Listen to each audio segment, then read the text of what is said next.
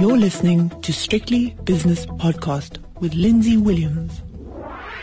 It's Tuesday, and as always on a Tuesday, I speak to the Chief Economist at the Centre for Risk Analysis at the South African Institute for Race Relations, and that's Ian Cruickshanks. Ian, we don't need to plunge straight into the coronavirus-led or COVID-19-led market demise, but what we can do is talk about the banking results that have come out of South Africa, not just today, but also last week. I know you went to the Nedbank presentation last week. Yeah. That need not detain us, but you also went to First Rand this morning. And before you go on into what you're going to say, about the question that you asked, I like the following honesty.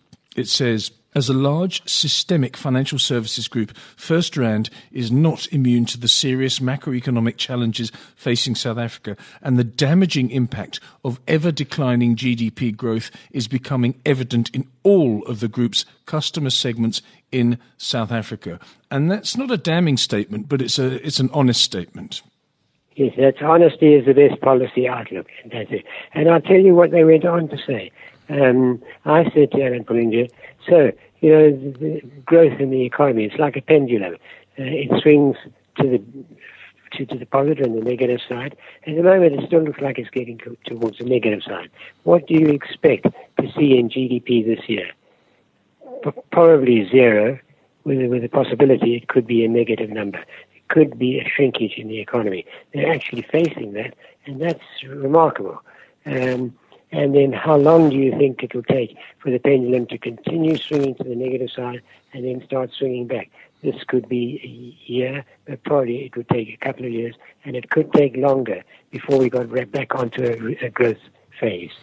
Okay, so he was talking about the macroeconomic environment in the Republic of South Africa. He wasn't talking about the fortunes of First Rand, although the two are, of course, very closely linked. He did say that they were closely linked, that they're, what could you put it? They're like a GDP company. You can't escape the trend.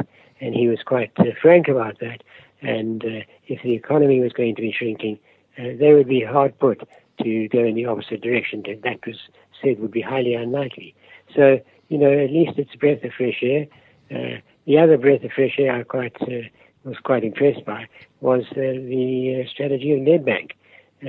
They came out under the figures that they had targeted, and because they hadn't reached the target, the top 50 executives got no bonus and no increases for this year.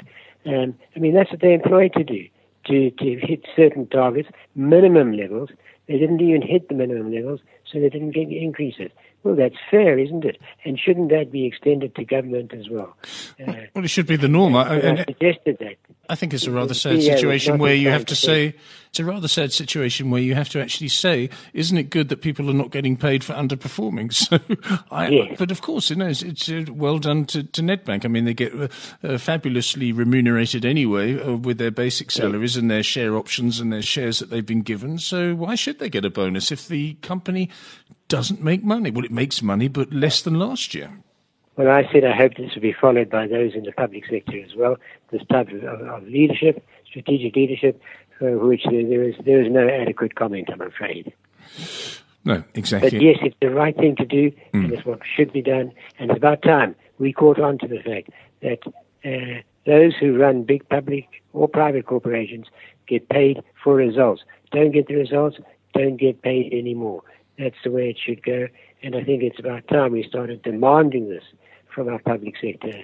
Yes, I think so. And if you take a look at, for example, the Department of Home Affairs, how many people have you processed today? How short were the queues, or how long were the queues? I mean, you can't quantify it in monetary terms because it's a public utility, it's a service. And you can't say, well, we made this amount of money, although obviously people pay for their passports and there's fees associated with all the services that the department provides. But on the other hand, there should be some kind of incentive. But there isn't. And let's not talk about the public sector. Let's talk about the JSE, because I don't know how long you've been in the market or been watching the market, but there's a company called Assor, and it's leaving the exchange. The share price up 80% today after the announcement last night.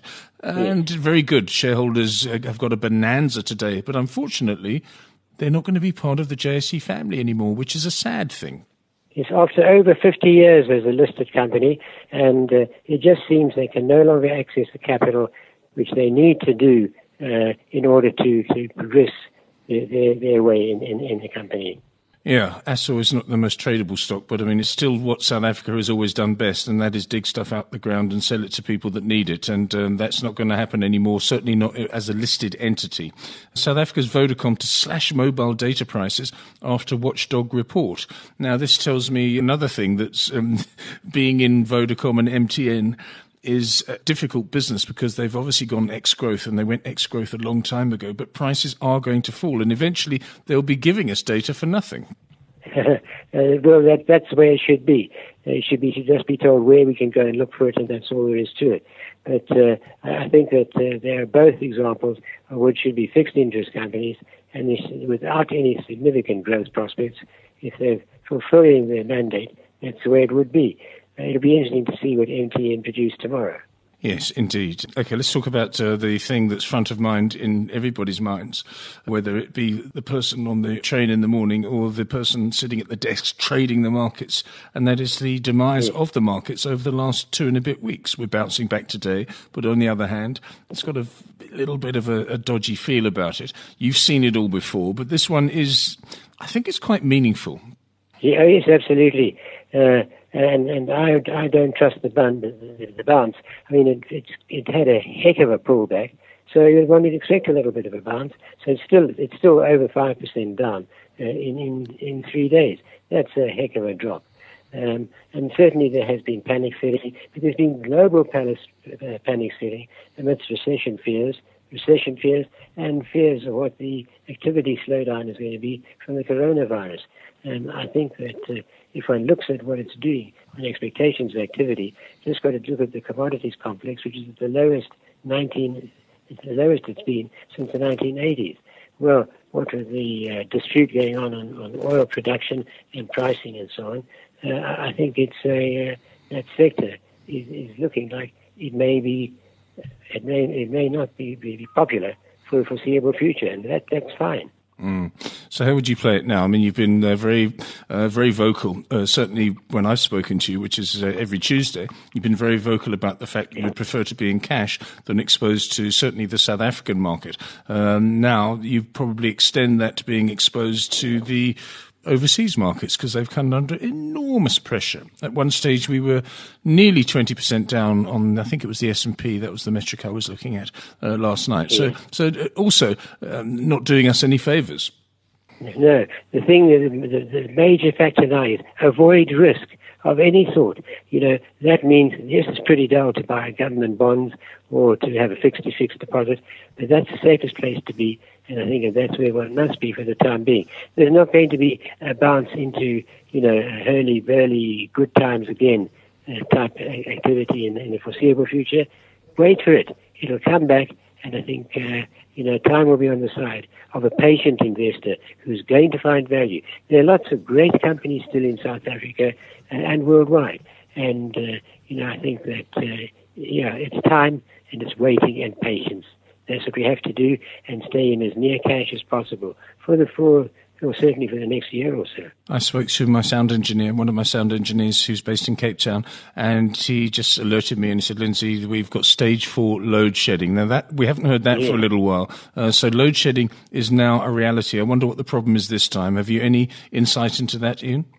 I have no insight into it, except that we've seen an announcement which says that said we were going to have stage 1 load shedding this morning.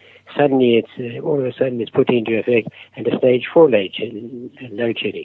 If we look at the impact that it's had on the Chinese economy, on it's had on deliveries, on it's had on production, I really think that as long as this is going on in South Africa, there is no need to be looking for any investment prospects at all for the foreseeable future. It's going to take a heck of a time to right the wrongs that we've dug ourselves into. On that very sad and sombre note, but very honest and pragmatic note, I'll leave you, Ian. That's Ian Cruickshanks, who's the Chief Economist at the Centre for Risk Analysis at the South African Institute for Race Relations.